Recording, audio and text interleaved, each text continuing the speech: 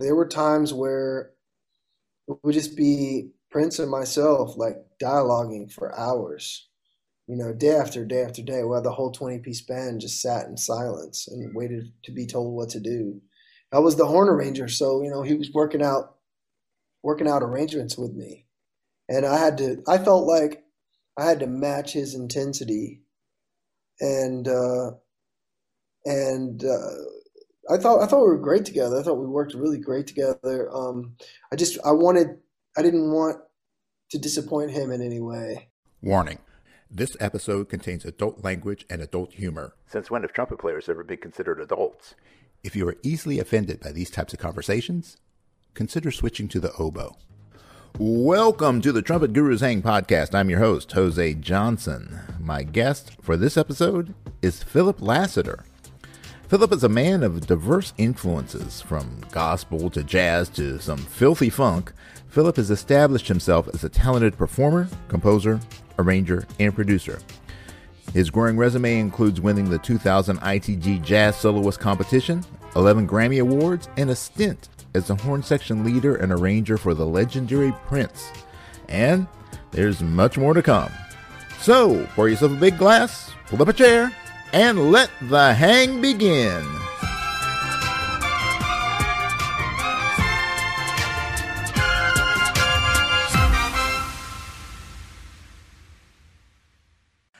All right, welcome to this episode of the Trumpet Gurus Hang podcast, and I'm joined for this episode by Mr. Philip Lassiter. What's Hello, up, hello. man? Do you Yeah. prefer going by Philip or Phil, or what is your preference? Hey, as long as you call me, it doesn't matter. All As right. long as the phone is ringing, I'm not picky or choosy about it. Hey, I hear you, man. I hear you. Absolutely. So thanks for joining us. And I was a little bit amazed. I thought that you were in LA, and now you tell me you're in Holland. So what precipitated the move out to, out of the U.S.?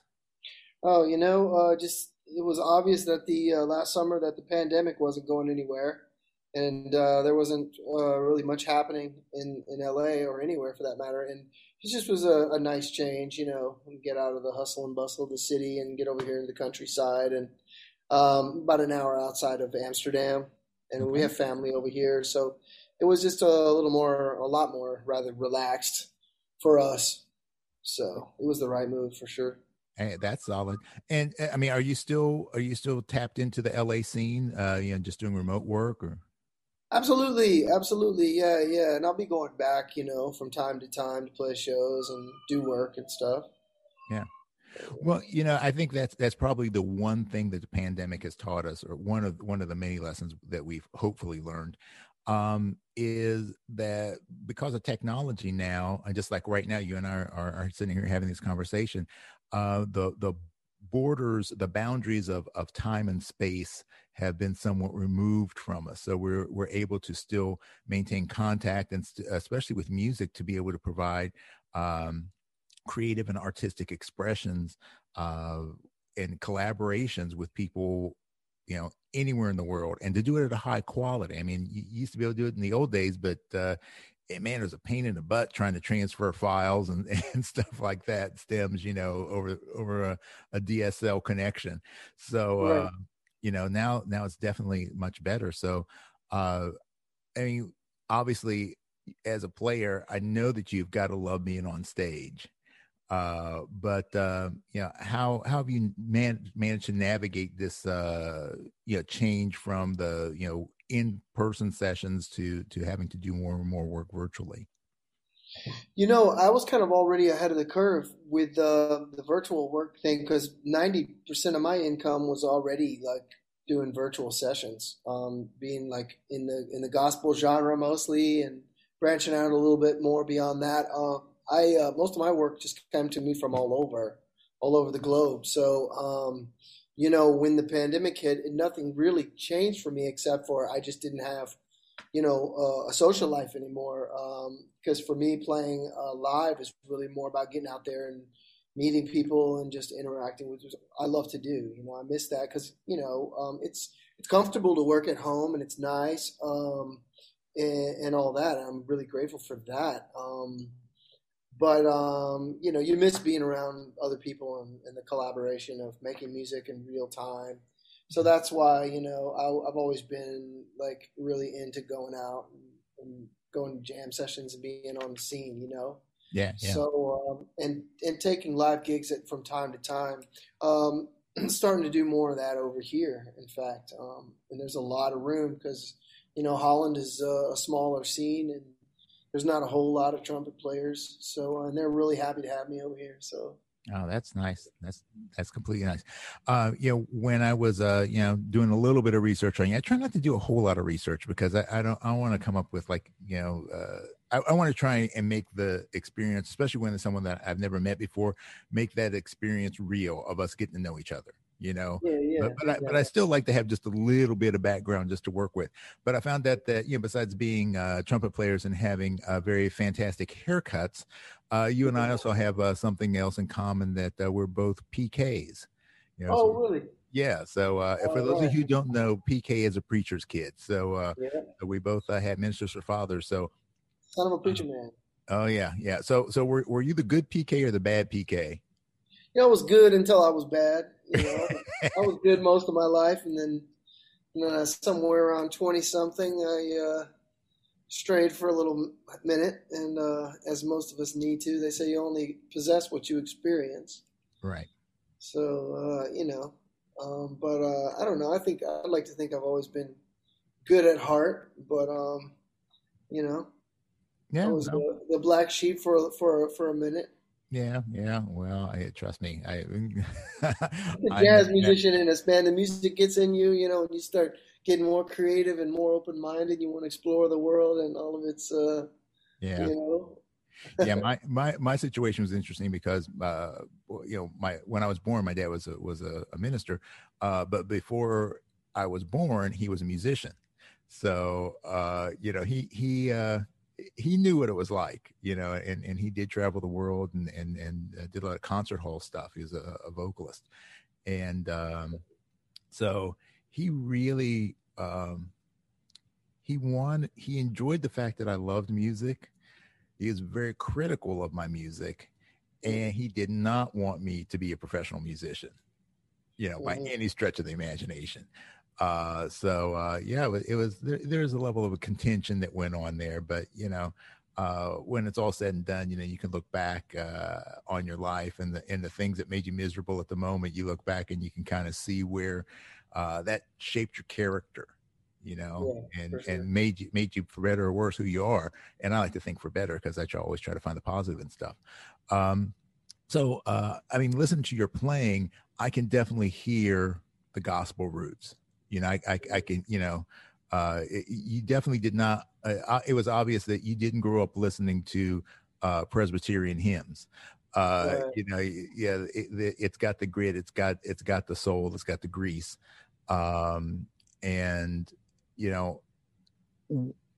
With that, there's obviously the musical influence, but I think people sometimes that have that spiritual background, there's a level of emotion that they have in their playing that is completely different than anything else. So, do you feel that in yourself? Yeah. Yeah, I feel like I get a lot of my passion in my playing from my pops and his preaching style. He was a very passionate speaker, very dynamic and soulful. And, so I think a lot of it comes from that, but just experience of like growing up in a Pentecostal church and and all of that, and the lively music and what we listened to. And then as I grew up, starting to get into jazz, and I grew up in from 0 to 11, I was in Mobile, Alabama. It's about 2 hours from New Orleans. Very influenced. They have Mardi Gras there. It's very influenced by New Orleans. And then we moved to Peoria, Illinois, and I wound up graduating high school in St. Louis, Missouri. And we had a great music program there at the church, and then also in the school. I always say I learned to read music at school, but I learned to play at church. Right. Yeah, absolutely. And, there's something about the, if you have never been in, a Pentecostal church, an evangelical church, like the stereotypical kind of perception that people have of that. Music is such a crucial part. And I mean, music is a crucial part of every religious service, that I've ever experienced, even non-Christian, like a Buddha ceremony, the chants and things like that. That's a part of the worship. But there's something. We should get paid more. We should get paid more for that. Yeah. But,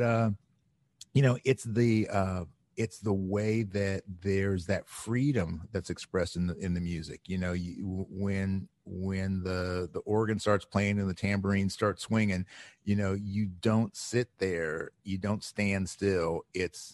You move, and you let the body move with the music, and so it's a very visceral experience. And freedom. Yeah, absolutely. You hear that word a lot in Pentecostal church, freedom. Yeah, that's it. And and jazz, that's kind of the same thing. I recently had a conversation with someone about how jazz became kind of intellectual, and it was the hip thing to do, and and hip doesn't, when you're cool you don't move, as opposed to the roots of jazz, which are just all about that freedom. It's about that expression of that pure expression of emotion, whether it be joy or sorrow. And I think there's something about a musician who can play something that as soon as you hear it, it's like you actually have to fight yourself not to move. And like between like jazz that from the birthplace of jazz, New Orleans, and jazz from like New York or West Coast jazz. It's definitely like a cultural thing. Yeah. So speaking of like these different places, you've lived in your career. You've had a couple of major moves. I mean, you were in New York for a minute, you were in Nashville, you were in LA, and now you're in Holland.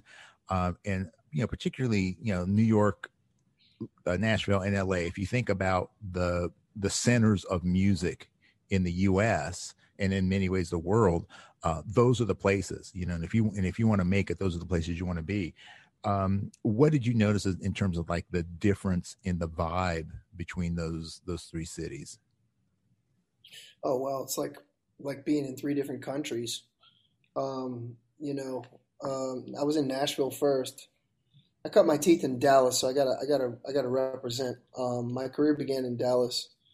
The musicians from the camps of like Kirk Franklin, Erykah Badu, Roy Hargrove, RH Factor, cats like Keith Anderson, Bobby Sparks, Bernard Wright, Robert Spud Seawright, Jason Thomas, Mark Lettieri, and this Narky Puppy crew. And then I moved to Nashville, and luckily I quickly linked up with the Wooten brothers, Future Man, and I became really good friends. And then he introduced me to who would be my housemate for the next 3 years, which is an incredible woodwindist that got his start with Bela Fleck and the Flecktones, and then moved to Dave Matthews Band. I'm talking about Jeff Coffin, another fellow ball man. And Jeff was like another big brother to me, and it was great. I got to meet all kinds of people that would come through. It was like maybe the hippest house in Nashville, honestly. Like cats like Felix Pastorius would come through, and all kinds of amazing musicians and people.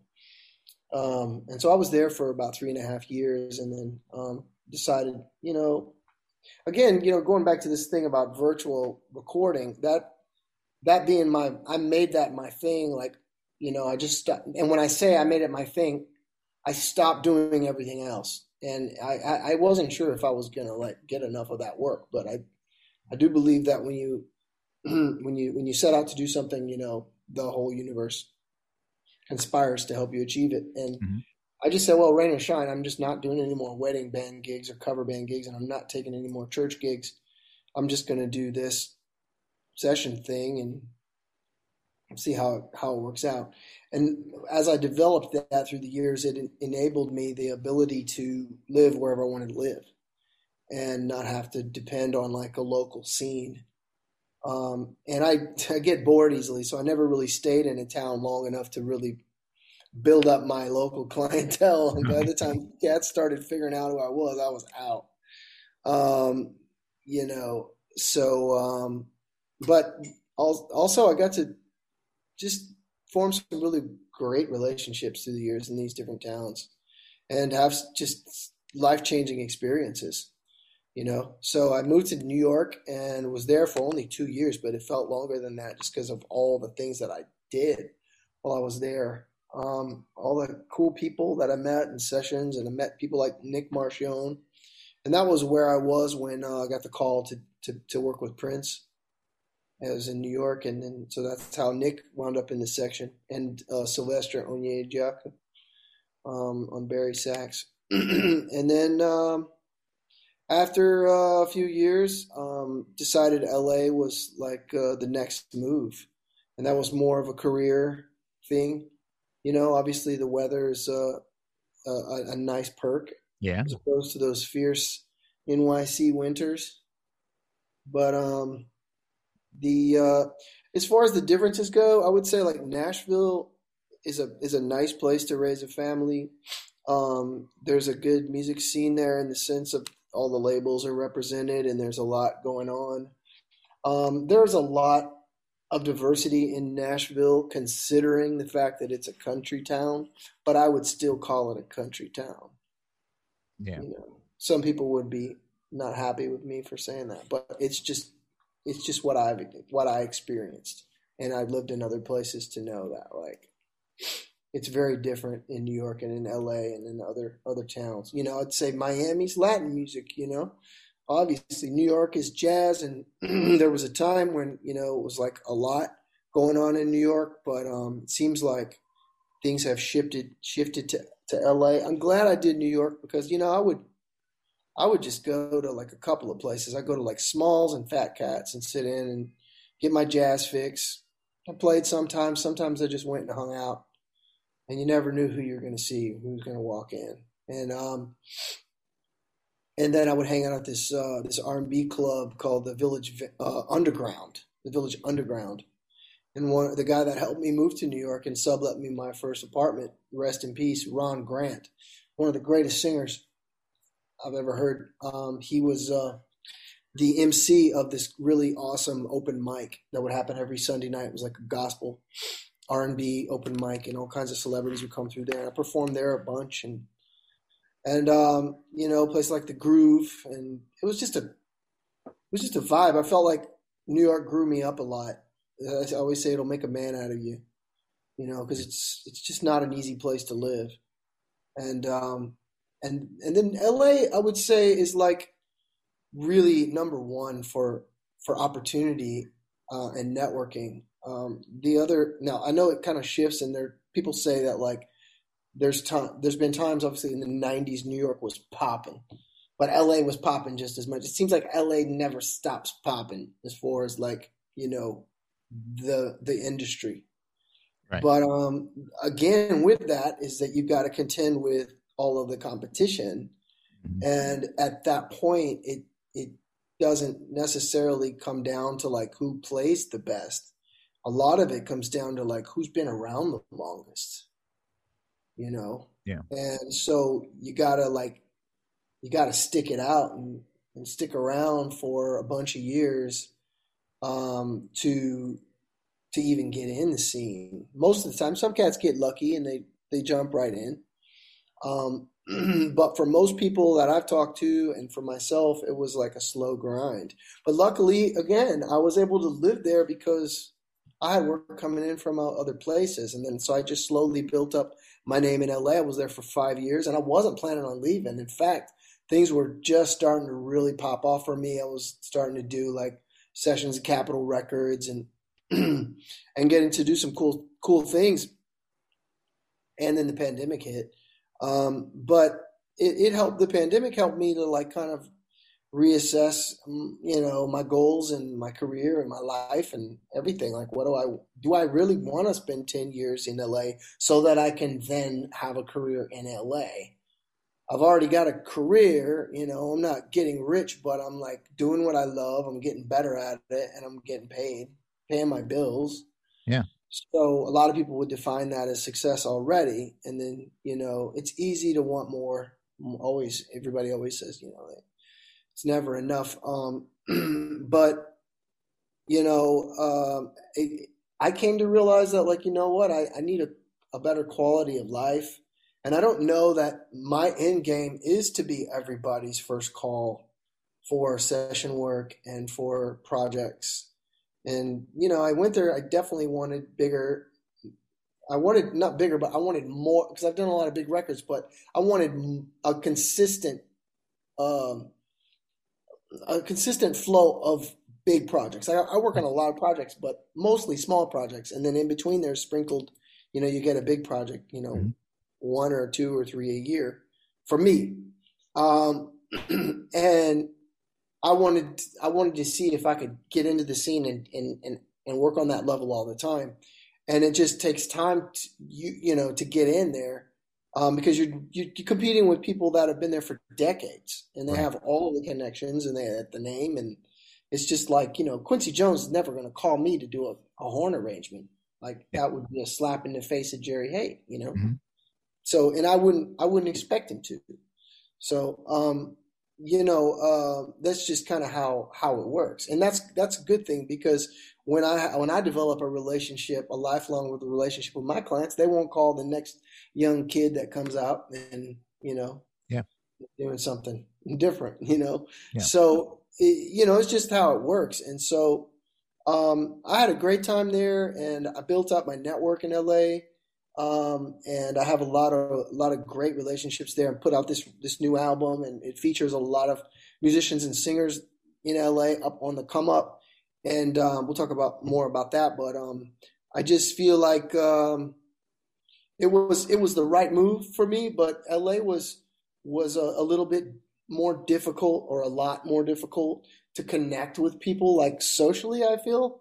Mm-hmm. And I know I'm not the first person to say that. I feel like New York was real for me. I was able to connect with people really quick, and I didn't have like 1,000 friends, but the ones I had, it was like it didn't take me long to like get into a pocket, with people. And in LA, I feel like it took my lady and I like a while, and we were still not really satisfied with our just like from a work standpoint, the people we're working with, they're great. But just to really, it's tough in a town like that because everybody's there is grinding and there's not a lot of families, Right. And it's a lot of single people and just doing their thing. And if it's not about that, then it's not and then just socially, it was just different. Honestly, Nashville was great because people are just so. It's still the South, so you have that Southern hospitality and people are just really, really sweet and genuine there. In New York, they're rough, they'll tell you right away whether they like you or they don't like you, but you know what you got. And when you got a friend, they'll fight for you. LA is a little bit different. I mean, I definitely met some wonderful people, don't get me wrong, but it's like needles in a haystack, if you will. Yeah. Yeah. Yeah. Well, I mean, I've talked to a lot of people that live out in LA, and the common thing that I've heard from so many of them is it's the difference. The difference between LA and New York is that in New York, you're there. I mean, when you're in the city, you're there, and you're taking the subway, you're taking the bus, or doing things like that, and you're bumping into people all over the place. As opposed to LA, where it tends to be a little more spread out, and especially people that have made any level of success, they're outside of the city, and you spend most of your time commuting in your car between gigs and not out on the street. So, that's a big part of it. Yeah, that's a big part of it. But also, I think I say that New York will make a man out of you. Like hardship builds character, and those New York winters and that subway and that street life, it's just like no joke. So like people there's a lot of character with in LA. It's just like, so it's just too nice. The Yeah. weather's too nice, and it'll just kind of make a putz out of anybody.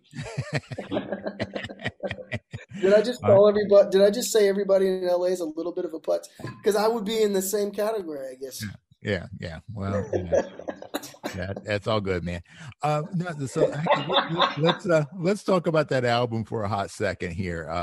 So you've obviously you've worked as a sideman for a number of people, providing services. Like you're saying, Kirk Franklin, Prince, all kinds of other people that you work with. Yeah. But like doing your own project, that's a different thing. So what led to this newest release that you did? I've been making my own projects for years. It's just something that I've always just had inside me. It's just a passion that I wanted to develop my own stuff because I'm a songwriter and a producer. And I've it's just always been a desire of mine. So, rather than waiting around for somebody to hire me for songwriting and production or whatever, I just did it myself and just put out my own records. And this is record number 5, and I wanted to do something and feature all of these amazingly talented putzes in LA. Sorry, I had to go back there. No, I had to feature all these incredibly talented, like up and coming singers, and I really feel like. So, it'll be really cool to look back and see where their careers have gone. And it's going to be, and I'll probably say like, wow, I have them on a record. I have them on one of my projects. Yeah. Well, but that's actually a really cool kind of thought that, when you identify these new and unique voices, everybody needs a break. Everybody needs a hand up, an opportunity to showcase themselves. And when you do a project, it's easy to get caught up in this project is about me sort of thing, as opposed to this is my music, this is my vision, but I want to share the love. I want to give some people an opportunity to shine.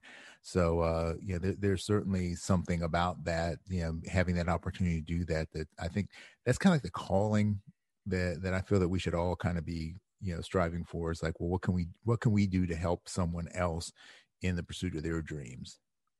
Yeah, I think that's what makes this particular record so special to me and to others is just the amount of flex that's on it from personnel. I mean, and I sing a little bit, but I can't touch these singers on this record, and so the songs are just better because they're singing them. Mm-hmm. I sing a little bit on the record here and there, get mine in, but I wanted to get the songs to have the best chance at like connecting with people as possible. I wanted to give these cats an opportunity to shine on my platform, and I wanted to work with them, So, but also there was a lot of collaboration happening. Obviously, in the musicianship, there's like over 50 musicians on the record, but also with the songwriting, I co-wrote more on this record than I've ever co-written before, I think, and that also just lifted the whole level of the songs, I believe. One of my favorite songs is Baba Yaga. It's this really interesting, like neo soul, hip hop, jazz, like future jazz, large ensemble kind of thing that features like I wanted to do something with like vocal ensembles, 4 singers, kind of in the style of D'Angelo meets Lambert, Hendricks, and Ross. Mm-hmm. And then of course it's got all the bells and whistles and the horns and everything, but mono neons on bass and Robert Spud Seawright on drums. But I took the idea to Robert Spud Seawright, the drummer, who's a great producer, and was like, I'm not a hip hop producer, so I went to him and was like, look, I want to do something that's like kind of Jay Dilla-ish, but that's not my bag. So like, let's get together and like, think of me and if I was to be talented enough to make a Jay Dilla beat, what would it sound like? Yeah. And he made Baba Yaga, and he made Poof, and then not just the beat, but then he created the bass lines and the chords and everything. And then what we did was he took that structure, and I wrote on it and laid down some scratch vocals and scratch horns and everything. And then we went into the studio and we replaced everything with a full band. Yeah. Yeah. Wow. So it was great to have that collaboration. Yeah, that sounds cool, because that's the thing, is that, you know, we all have all these amazing talents. And I'm not saying that like, you know, like a kind of an egotistical statement. It's just like, we all have amazing talents. You know, everybody in the world has got something that only they can do. Yeah. You know? And most of us can do a lot of stuff, and we can do it at, you know, at a decent level. But there's stuff that there's somebody out there that does a lot better than us. And I think sometimes that's the trick, is to be able to say, you know, I can do this, but it's not going to be exactly what I want to do, because I don't have that skill set. So I need to get somebody who that is in their wheelhouse and bring them into the project, and let's collaborate, because if we put our skills together, you know, your strengths are going to cancel my weaknesses, and my strengths are going to cancel your weaknesses. So we're going to get a product that's just so much better than if either one of us tried to do it by ourselves.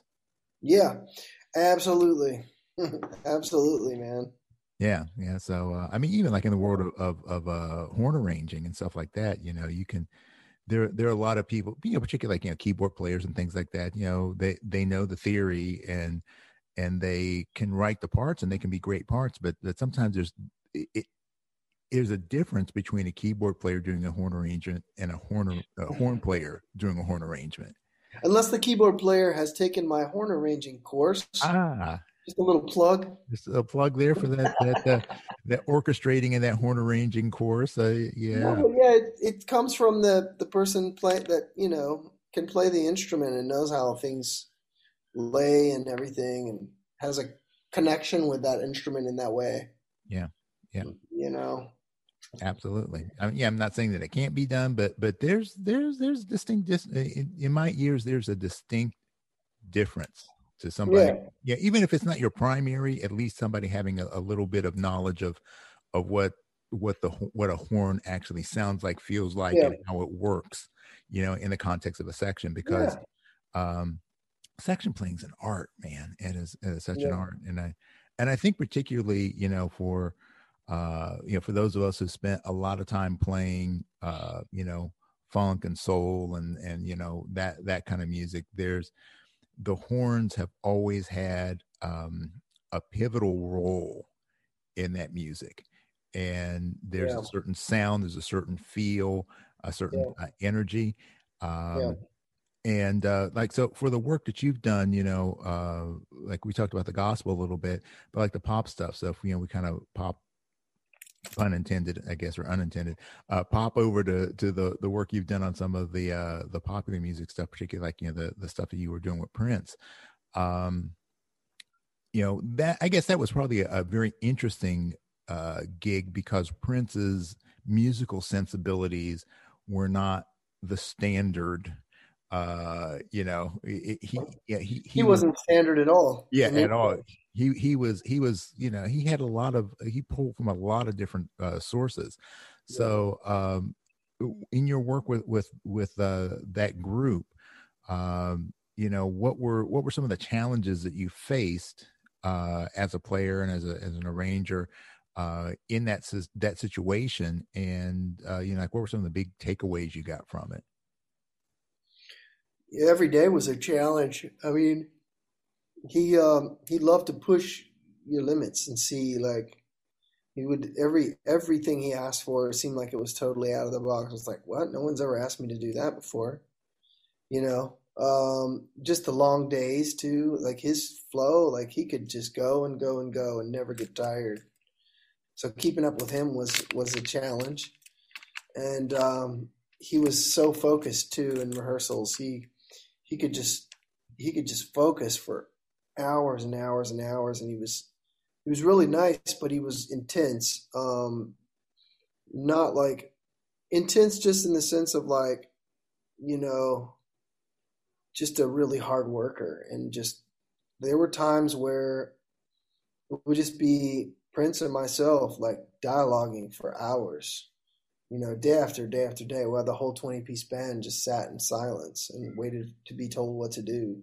I was the horn arranger, so he was working out arrangements with me, and I felt like I had to match his intensity, and and I thought we were great together. I thought we worked really great together. I didn't want to disappoint him in any way, Yeah. Professionally. And so I never wanted to show any kind of weakness. If I didn't understand what he was saying, it's delicate. You're dealing with a rock star, you don't want to offend them. And I'd heard a lot of Prince stories, so I was not walking on eggshells, but I was just trying to be like really mindful about how I communicated with him. And a lot of times he would say something that I didn't really quite understand what he was getting at. And so I would just give him a look and he knew like I didn't understand, and he would explain it again. And I just keep giving him that look until I was like, oh, okay, got you. All right. Yeah. But I never once was like, what do you mean? Because, you don't want to say that to your boss. I just tried to match his level of intensity and like just workflow, work ethic, and intelligence, and that was the hardest part because I'm certainly not as intelligent as Prince, but he was so quick and funny and just on it. But musically, I felt like we were well matched because horns are my wheelhouse, but horns are his wheelhouse as well. But he knew that I was a specialist, and that's why he hired me. Even though he can write horns, he's an incredible arranger, and he knows what he wants. But he also wanted someone like me that took it to the next level, so he could say, "Hey, write a feature here that just like go crazy," And that's Michael B. Nelson is another one. He was Prince's horn arranger for years, and he would say the same thing. Prince loved to have people who were experts at certain things, that would just elevate the whole thing. Mm-hmm. He recognized that, and he respected. If he respected you musically, it was almost like you were equals. Mm-hmm. I could interject and like add, make suggestions and things like that. And he was always open. He would always say things like, he'd make a suggestion, and he'd be like, "Let's hear it." Like, I thought that was a really humble thing to say because, he's Prince. He could just be like, "No, I don't think that's gonna sound good," Yeah. But he would be like, "Well, let's hear it. I don't know. I won't know until I hear it. Let's try it." So everything was like an experiment. I thought that was cool. Yeah, and that is a real cool thing. And I mean, in reality, that's probably the way it should be. Yeah, indeed. You know what you know, but you don't know what other people know. Yeah. And your idea might be great. Your idea might be complete crap, but we're not going to know until we try it out. And and if the end game is to produce a product that is the highest quality, the highest caliber product, then to not want to utilize an idea because it isn't yours, that's not being your best self. Right. So that's definitely cool. So, I have a question, just one other question about Prince, and we're going to get off the subject. Because I don't know, so I want to ask you. I know he was a tremendous musician. I mean, his ability to play, pretty much anything he wanted to play. But was he like a trained musician? I mean, did he read and did he write and things like that, or was he just kind of the self-taught natural? Self-taught natural. And he really respected people who could read music, though. He was way into it. But I think, he knew that wasn't going to be his thing. It didn't need to be his thing. Right. But but I think that's also what made him so great was that like he was so out of the box, you know. He wasn't thinking in terms of what what's possible. He Hmm. was just like, you know, or rules or theory or, Right. you know, he would sit on the piano sometimes and just like play the coolest stuff I ever heard. And then other times he'd sit down and like be completely lost and couldn't remember what the song, what, how something went because he wasn't thinking, he was feeling. Hmm. You know, he was feeling his way. And piano wasn't his main instrument, and he never sounded bad a day in his life on the guitar. But like I remember there were times with the piano where it was like, oh, I can't remember what this was, man. He was fishing around. I'm like, what are you playing? What are you trying to play? I have no idea. He's like, you know what I mean? Yeah. Yeah. But he was all like, it was all feel at the piano or just in general. But then he would play the coolest stuff on piano sometimes. I'm like, wow, I've never heard anything like that before. Yeah. You know, Yeah. and That's he, really cool. Yeah. Well, yeah, he's it's so kind of like talented. that yin yang thing, you know. It's like the theory and the training gives us a foundation to work with, and a way of communicating. You know, I'm sure your communication would have been different, you know, if he said something like, okay, when we get to the subdominant, then, you know, we want to use this kind of voice leading and blah blah blah, then you know, okay, yeah, sure, I understand that. So sometimes we speak different languages when you're trying to speak the standardized language of music Yeah, and the expressive language of music. um but you know, while the theory and the structure give us, you know, something to work with, a foundation, it sometimes can box us in, and we're too busy thinking about, like you're saying, the rules and, you know, stuff like that, and not about the yeah, possibilities. yeah. That's why I like to make myself write in keys that I'm less familiar with, so that I'm kind of feeling my way through and not thinking too much. If I write when I write in keys that I'm really familiar in, sometimes there's way too much thinking. Yeah. You know. Yeah. So when you write, yeah, I know people like for horns. When you're writing at a horn chart, are you doing it more from keyboard perspective, like sitting there voicing things down on the keyboard? Are you doing it from, like, you know, using your horn as the main reference point, or you know, what's your typical process? When you need mealtime inspiration, it's worth shopping Kroger, where you'll find over 30,000 mouth-watering choices that excite your inner foodie. And no matter what tasty choice you make, you'll enjoy our everyday low prices, plus extra ways to save, like digital coupons worth over $600 each week. You can also save up to $1 off per gallon at the pump with fuel points. More savings and more inspiring flavors make shopping Kroger worth it every time. Kroger, fresh for everyone. Fuel restrictions apply. I try to do most things by ear now, and I play a lot of keyboards, and I have like a lot of voicings in my head and stuff. But usually nowadays, I just try to like I just use my horn, and I play parts in, and do almost everything by ear. Now, if I'm doing working with like a really large horn section with some like really big spreads or like a big band kind of thing, then I'll lean on the piano a little heavier for that Hmm. because it just gets more complex. But when it comes to like a 5 piece horn section, I can write that stuff without a piano because I've done so much of it, you Yeah. know, through the years, and so I can quickly access all of those kind of voicings. Um, I think it's good, like to get out of the thinking and just the feeling, you Yeah. know, with Oh yeah. music. Absolutely. With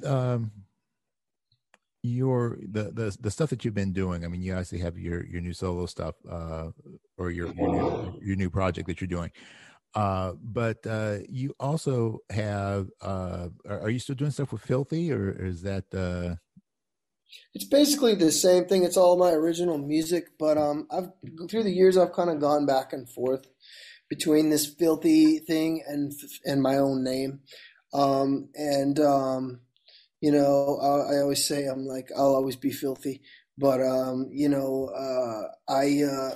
feel like some of the projects I can I just connect with that brand more for some of the stuff, and then for some of the other projects I connect more with just going under my own name. Yeah. You know? So just And different facets of your personality coming out a little bit. yeah, kind of. And then also like, the band in LA is we call Filthy. So I think when I go back to LA and hit with that band, will maybe Philip Lassiter presents, Filthy Funk or something like that, featuring a bunch of different people. Yeah. Yeah. You know. Well, that's solid. That's solid.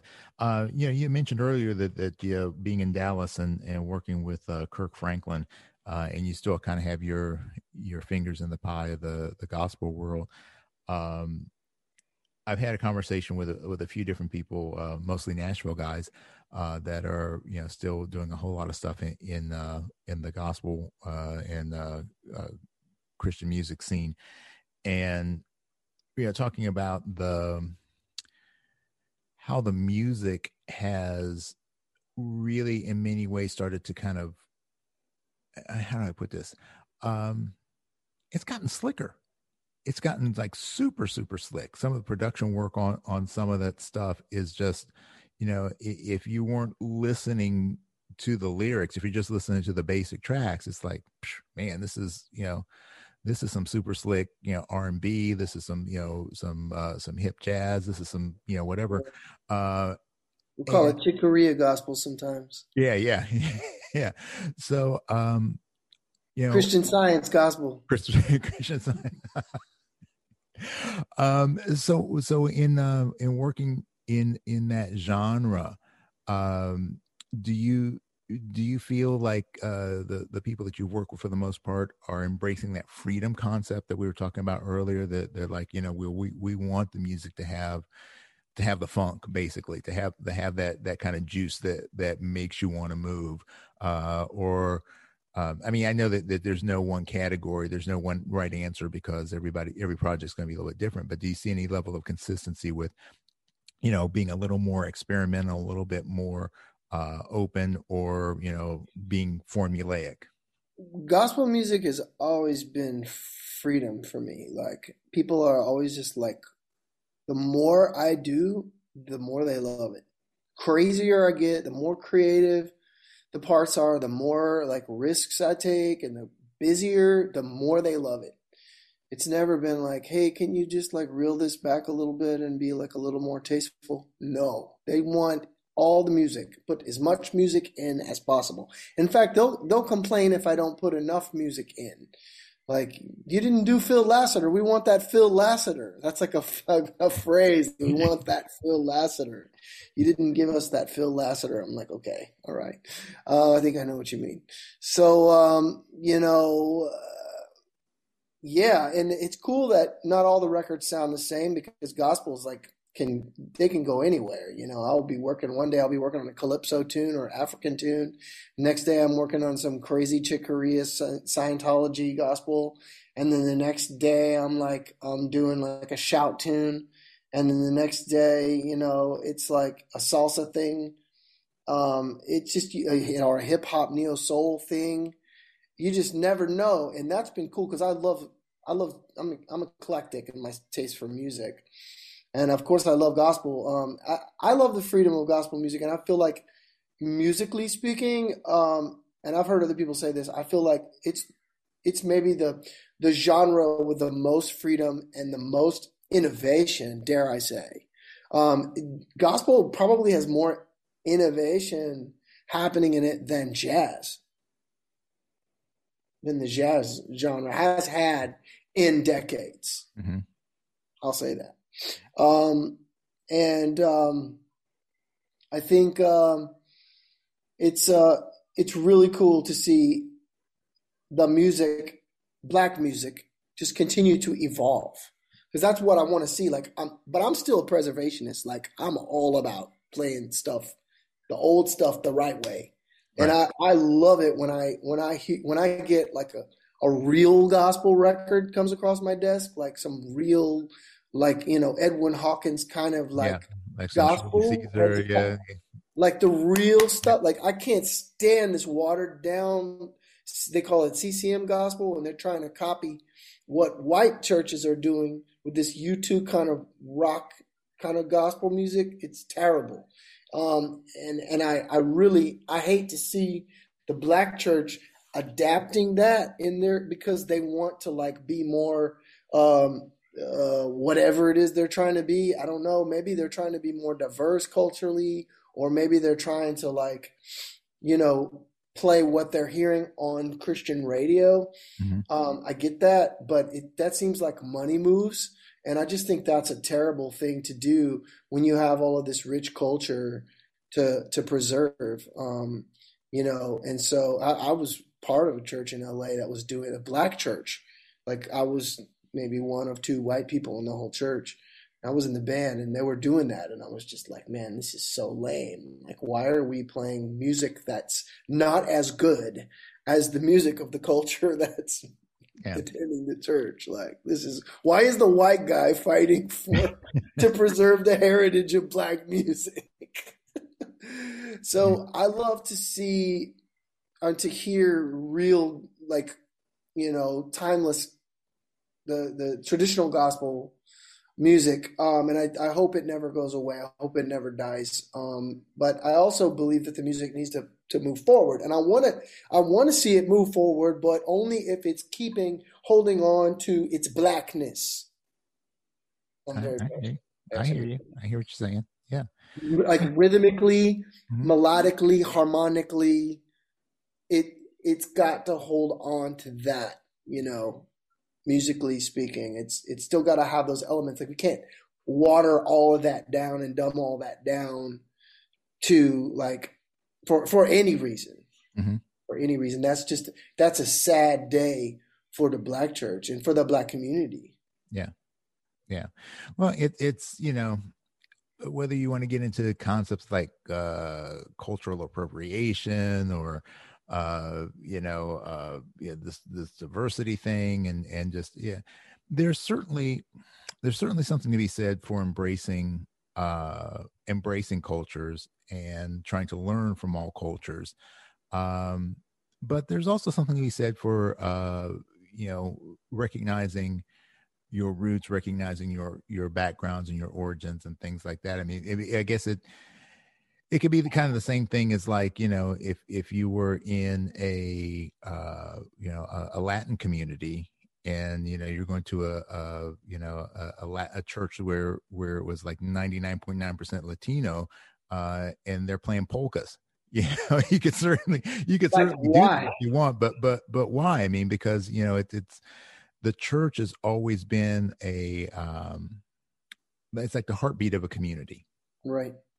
And I think particularly more so in minorities, because, being a minority, I mean, that's always been my experience, so it's part of the community, and the music and the dress and things like that are a part of the community and the culture. Yeah. And, and the food. And the food. Oh, yeah. Yeah.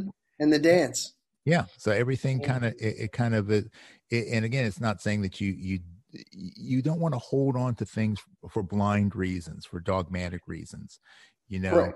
And much like with jazz, it's like, okay, well, Dixieland is kind of the roots of jazz, but it had to evolve. But what was a real thing that the pioneers of jazz were trying to establish? And if we stick with that, then everything just becomes, these different layers of the expression, but we never lose the root. And I think sometimes it's easy to just kind of want to jump ship and like the grass is greener sort of thing, and just go, okay, well, we're just going to leave this completely and we're going to go over there and we're going to try and forget about this. But, and I think, like you said, that's a huge mistake. Big time. And I can deal with like one song, a service being like that, but I can't deal with like the whole thing shifting to that sound, because that's what the market is wanting. That's what the radio is playing, and that's what other successful churches are doing. That's what people want to, are connecting with the worshipers. Get out of here, man. Like, this is like, this is important, you know? And, I love for the music to evolve. That's great, but not de-evolve, you know?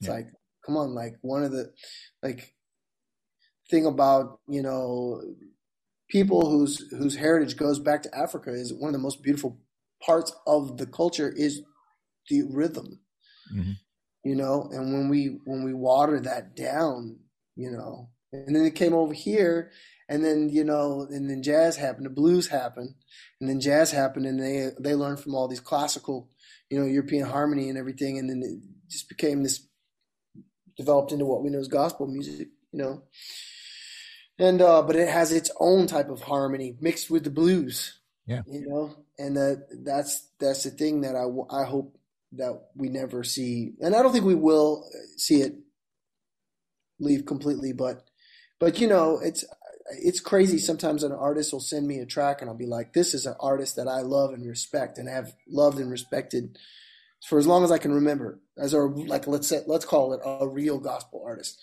And they'll send me something and it's that white YouTube garbage. And I'm like, oh my God, are you kidding me? This person is going to do this? Wow. And then it becomes their biggest hit. And I'm like, well, I mean, I get it. Yeah, I get it. They knew it. They knew it was money in the bank. Yeah.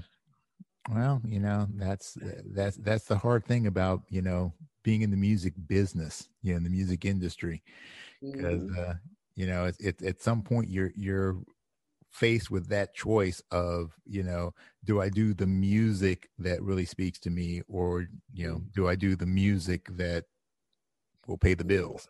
It's always been an easy choice for me, and which is why I'm not a bajillionaire. You know, I never could completely commit to that path of chasing the hits. And I don't have any hits. And I played on a bunch, but you know, I just for me it'd be very unauthentic for me to try to make music with that intention, and it just won't be very good. Yeah. Yeah. Well, you know, it again, it all gets down to your definition of success, you know. Absolutely. And for some people, success is how many units you sell. And for others, success is how many lives do you really touch? You know, and you can make a profound impact. You'll make a more profound impact with something that's authentic. Yeah, you know, I met this producer the other day in Amsterdam. We were hanging out on this boat, and I had no idea this guy was a producer. We were talking, and he was like, "Come to find out, he's a music producer." I'm like, he's like been pretty successful, and he was like, "Yeah, I just make music, you know. I just make a." He's like, "It's really nothing." He's like, "It's just really basic, like water." And he goes, "Because, you know, come to find out, people don't actually want to listen. Most people don't actually want to listen to music. They just want something on in the background that's not too disturbing." He's like, "So I put out tons of this watered down garbage." He called it that. He's like, "And it's been very lucrative for me." Like, he's like, "I just, you know, Spotify playlists and it's done. We do well." He's like, "But they don't want like what you do, and they don't want, that's going to distract them. They just want something on in the background." I was like, "Oh my God, are you kidding me?" Yeah.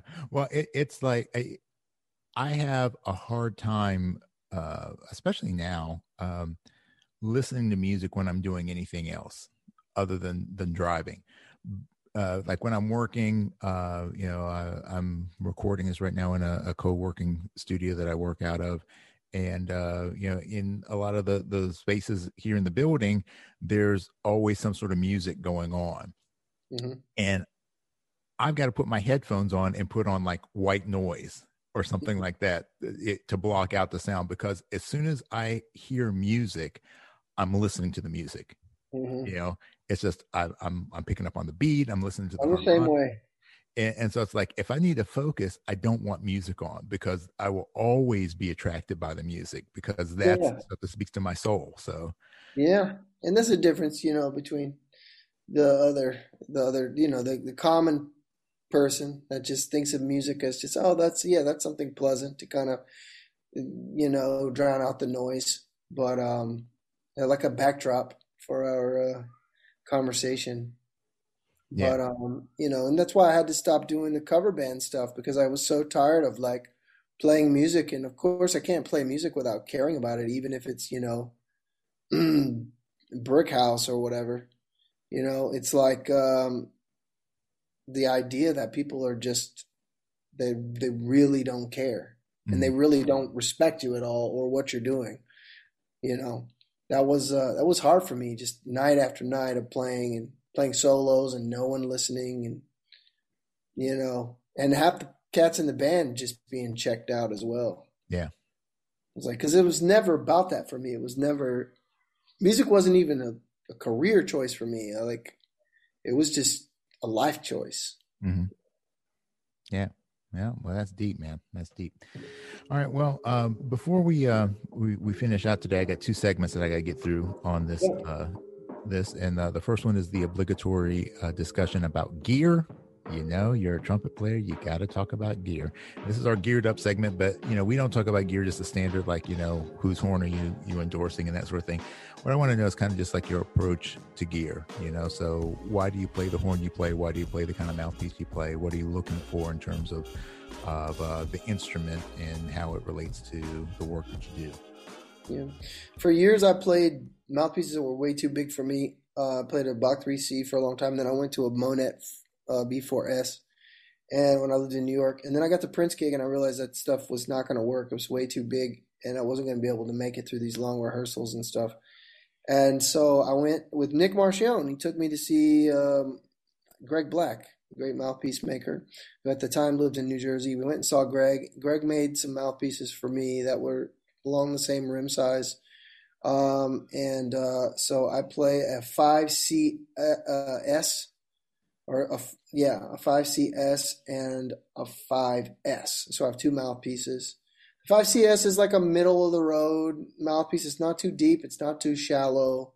And now it's like my big mouthpiece. It took me a while to get used to the feeling. It took like a year or two, but I immediately liked the sound, and just, it was just way more manageable. I found that I could like take more time off, and it wouldn't take me as long to get my chops back in order. It just wasn't, I wasn't lifting as heavy as of a hammer every day. And so and I didn't really lose any tone. Whatever it was so minute, no one else would notice. It was probably more of like a feeling kind of thing that I had to get used to. And I think that's what keeps a lot of cats from going smaller, is like, they can't get used to the feeling, because they just play the new mouthpiece for like one day, and they're like, this sucks, I hate it, and then they just go back to their big piece. I think I had to give it time to get used to the feeling, but it was the right choice. And then I have a 5S that's even smaller. That's a lead piece that I through the years I've only used like when I really needed it. But the problem with that is I don't really sound very good on it, because I never practiced with it. And I just use it to pop out some high notes on a session or something. So over the past few weeks, not even that long, I've been trying to play it every single day. And I even try to go back and forth. I'll play an exercise out of the Arban's book, doing a lot of single tonguing exercises, pianissimo, out of like page 15 and on in the Arban's book.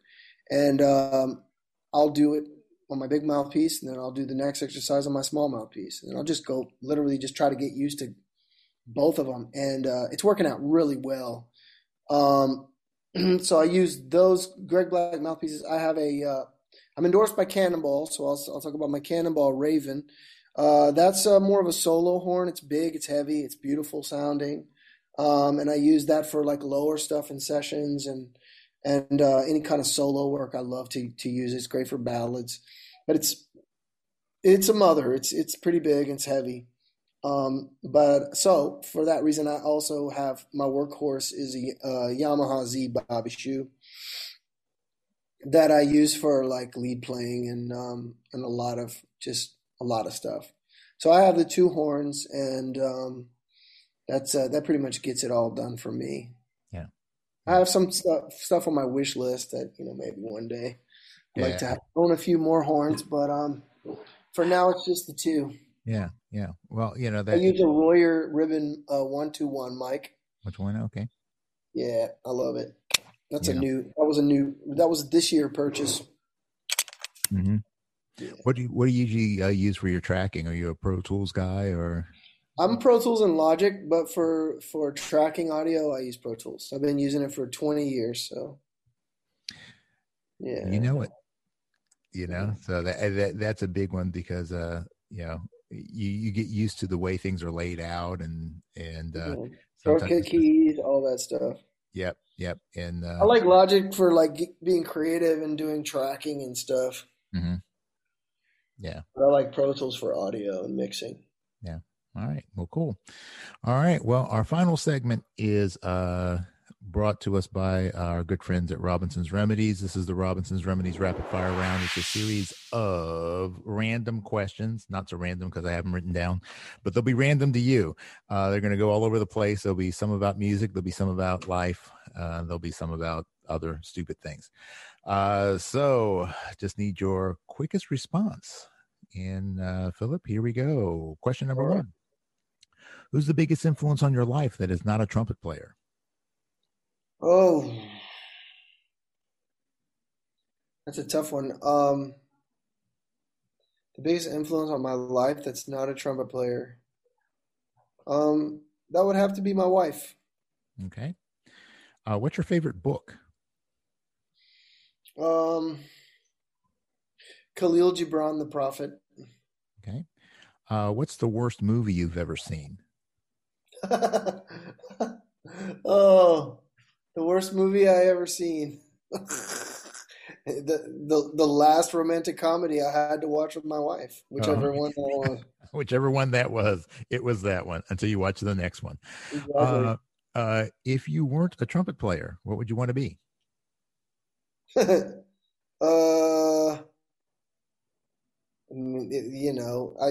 just want to be a music producer, songwriter, music producer. All right. What's your favorite drink? Oh, are we talking alcoholic or Whatever. anything? Any kind of drink. My favorite drink. Okay, on Curacao, we have these frozen fruity drinks. My favorite is when they make it with watermelon, and it's like a watermelon ice, but they put this condensed milk in it, and it's called a batido. Okay. So that's my favorite drink, batido. Okay. Mm-hmm. Sounds good. Except for I'm allergic to watermelon, so that would just be like well, you could have it with mango. Okay, mango. I'll take the mango for sure. There you go. And then put a little bourbon in it. You can have a dinner party and invite any three people in the entire world. Any three people in the entire world could come to this party. Who would you want to have there? John Hendricks. Okay. John Hendricks for sure. And this can be alive or dead. This is alive. This is alive. Oh, they got to be alive? They got to be alive. Just hold your horses. Hold your horses for a second. Not John Hendricks. Yeah, not John Hendricks. He's dead as a doornail. Okay. Not Prince, unless he faked it. For three people alive right now, I take to a dinner party. Well, I have to take my wife, or my life is over. Maybe she's listening in the back, so give me some brownie points. There you go. She's also the hottest person I know on the planet, so she makes me look good. Okay. Arm candy. Three people. Okay, it would be Yosha. Three people that I know right now, or any three people. Any three people. Any three people. Okay. I'm gonna say. I couldn't find three people. Okay. Music. That's my Siri. Oh my God, this is a tough question. All right, because I'm gonna say. Trying to think. I know I'm gonna kick myself later. Okay, let's say Jack Black, Okay. all right, for comic relief, Hmm. and let's say I'm gonna call Mark Ronson because I want to pick his brain on Sonics and soul Okay. music. All right. All right. So, That seems like a fun crew right there. yeah, there you go. And your wife. All right. Of Now, course. now, here's the second part of the question. So you jumped the gun. You can invite any three people from history. Any three people no longer with us could also come to this party. Okay, John Hendricks. See, I'm more interested in dead people than the people that are alive. John Hendricks, Prince, and I'm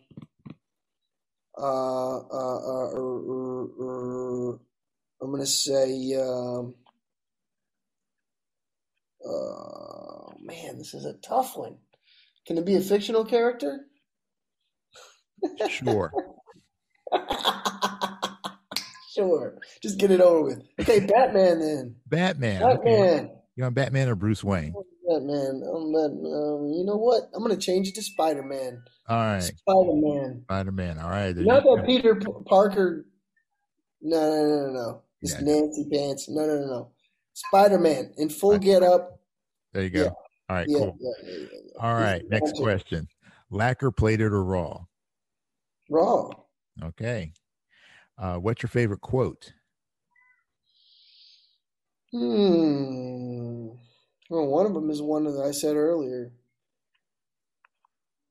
You only possess what you experience. But I also like this one from Khalil Gibran book that I said earlier, from the book called The Prophet. He says, your pain is the breaking of the shell that encloses your understanding. Okay, I like that one. That's a good one. All right, next one. What is your greatest fear? The greatest fear? Oh, man. Greatest fear. And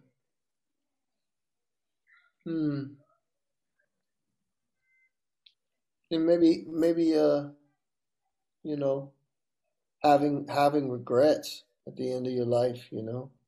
Okay. You could be granted one superpower. What would it be? Could play the trumpet. You already got that, man. What are you talking about? Trumpet is hard, man. You ain't telling me nothing. I don't know. Trumpet is hard. I feel like Wynton Marsalis has a superpower. Man, there's nothing cooler than being able to fly, man. If you could fly, that would be super rad. All right. Okay. What aspect of trumpet playing do you find to be the most overrated? Overrated aspect of trumpet playing. Ugh.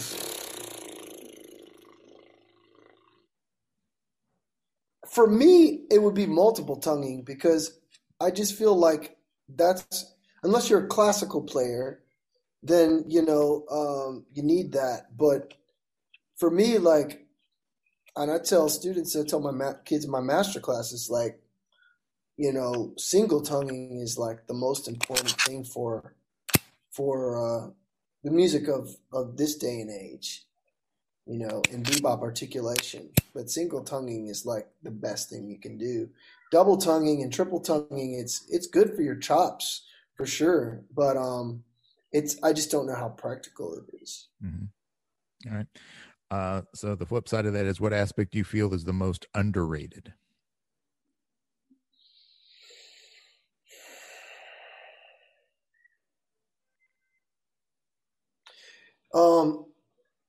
I would say, like, to answer that question, I'd have to say that I feel like not a lot of people really know how to teach support. This was like one of the last pieces of the puzzle for me, and now after 35 years of playing, I'm still trying to develop this as a habit and it takes years to develop, especially when you've been doing something without, when you've been doing something for so long a certain kind of way, and to try to create a new habit, it's tough. But I had a lesson a few years ago with these Cuban guys, and they learn from a very young age. They start them out on trumpet, and this is the first thing they learn is how to develop their core. And it's I could go on and on about that, but I feel like that's the biggest part is just like the breathing part of it, but specifically with the setting the intention of flexing. And so this goes against the way some people teach. They believe that you shouldn't have any tension anywhere. But I know from experience and from being around great lead trumpet players and from talking to these Cuban guys, man, that it's all about learning to develop the ab muscles, particularly the solar plexus, and engaging that when you play at all times. And then that's a game changer for sure. All right, cool. All right. You can go back in time and give your younger self one piece of advice about music. What would it be?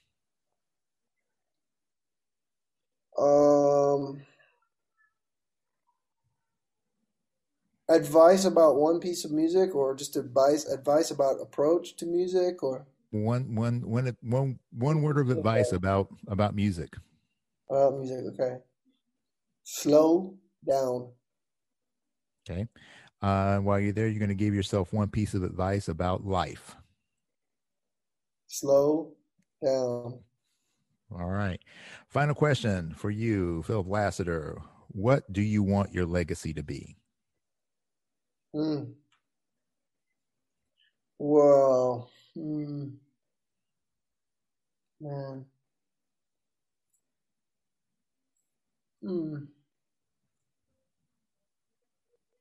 don't know.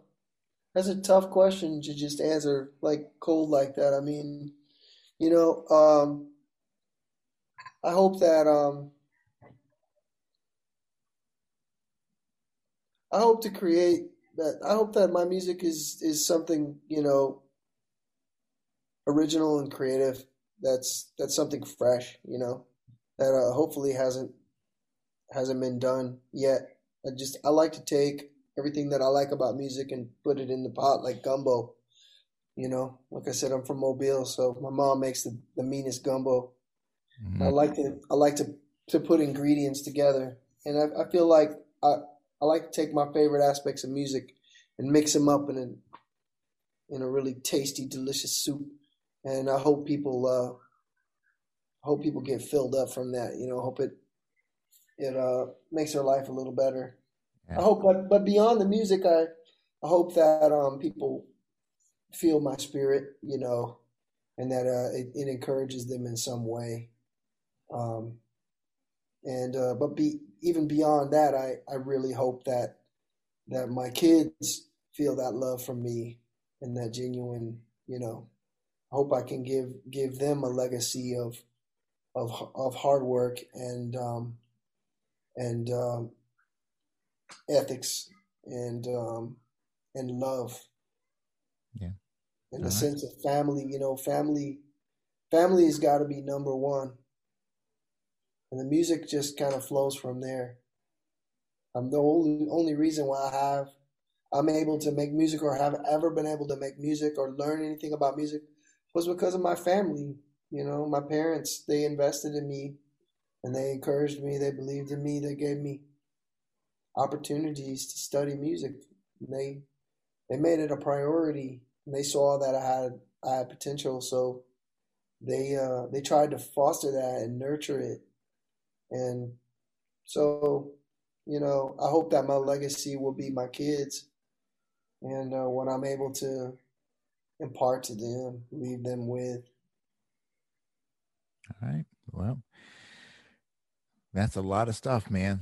And but it's all good stuff. It's all good stuff, and I think you're just well on your way towards doing that, because every day we're building our legacy. You're either building it or you're tearing it down. So yeah, absolutely. And the music is it's a big part of it, but it's a small part of it when you compare it to, the family. Because I don't know that I'll be on my deathbed. I don't know that I'll be thinking too much about the music I made. Yeah. I think I'll be thinking about my family, and that's about it. Yeah. Yeah. Well, I think that's true of so many of us, and it's easy to lose sight. And that's one of the reasons I asked that question, because, some people who really never think about it, and if you're not thinking about it and you're not conscious of it and you're not planning for it, then things happen. You're not, you're allowing things to happen by random instead of by choice. So, for me, my if anybody ever asked me that question, my biggest, my idea, my legacy is that, I want people to be able to look back and say, hey, my life was a little bit better because of this guy. So if that's going to be my legacy, then that means that every day I got to try and make everybody's life a little bit better. And so that guides my decisions. It makes decisions a lot easier, It's a good thing to consider your legacy. It's a really good thing to keep on the front of your mind, because it will help kind of you make decisions, day-to-day decisions, and keep you on track with what it is that, you're about. Yeah, and absolutely. It's a good thing. I need to think about that more, because I do think about music all the time, and I'm busy grinding on my career and promoting this and promoting that and releasing this piece of content, and that stuff is important. It's like it's what we do on the day-to-day to keep. That's the baby steps, that kind of gets us through our progression. That's the only way to build, is to build a little bit every day. And it's consuming, but it's like being, I have 4 kids, and I have 2 daughters that are almost grown, and I have a son that's 3 and a son on the way. And, my boys will get a better version of me just because I'm older and wiser. And I try to think about that more and more, as like just really, really trying to take the time to connect with him every day. And my daughters too, they're on FaceTime because they don't live over here. But, that's got to be number one. Yeah. Yeah. Because that's so much more. If I never make another piece of music or play another note again, that's quite all right. I don't owe the world anything, but I owe them everything. Yeah. Well, and that's deep, my friend. That is deep, my friend. So, Philip, I really appreciate you taking time out of your evening there in Holland to be with me and to share your insights. And there's some great stuff, and I really hope that one day you and I will get a chance to sit down and have one of those wonderful drinks without the watermelon for me. Right.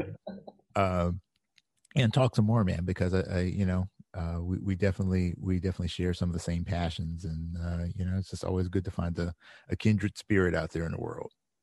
Thanks, man. It's been great to be on here. Thanks for having me. I'd love to meet you in person one day. Where are you based? I'm based in Lancaster, Pennsylvania, heart of Amish country. Very cool, very cool. Next time I'm on the East Coast, maybe we can link up at a show or something. You hit me up if you're in New York or Philly or DC or anything like that. I'm awesome. Yours way.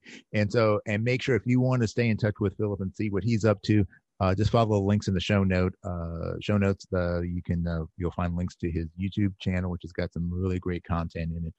His webpage, obviously follow him on Instagram and Facebook and Twitter and all those other whatever the kids are following people on these TikTok or whatever. Just follow him. Just keep up with the stuff, because he's doing some really great music, and he's got some really fun stuff going on. And just stay in touch with him. So as always, folks, thanks for spending time with us on the Trumpet Gurus Hang podcast, and peace and slide grease. We out. Thanks for hanging with us today. This podcast is all about creating deeper connections through our mutual love of music and the trumpet life. Make sure you subscribe to this podcast, and also like and share this episode with a friend. We want to see the hang grow for show. Please support our sponsors and consider becoming a personal supporter of this podcast as well. Remember, for less than the price of a bottle of valve oil a month, you can keep this podcast moving smoothly. The Trumpet Gurus Hang is recorded at the Candy Factory, a co-working space and social club located in Lancaster, Pennsylvania. Jose Johnson is the executive producer. Post-production editing is by Mitch Bowers. Our opening theme song was composed and performed by Lexi Signor, and our closing theme music comes courtesy of The Greatest Funeral Ever. Incidental music is by Ethan Swayze and Jose Johnson. Graphic design by Ann Kirby of the Sweet Corps.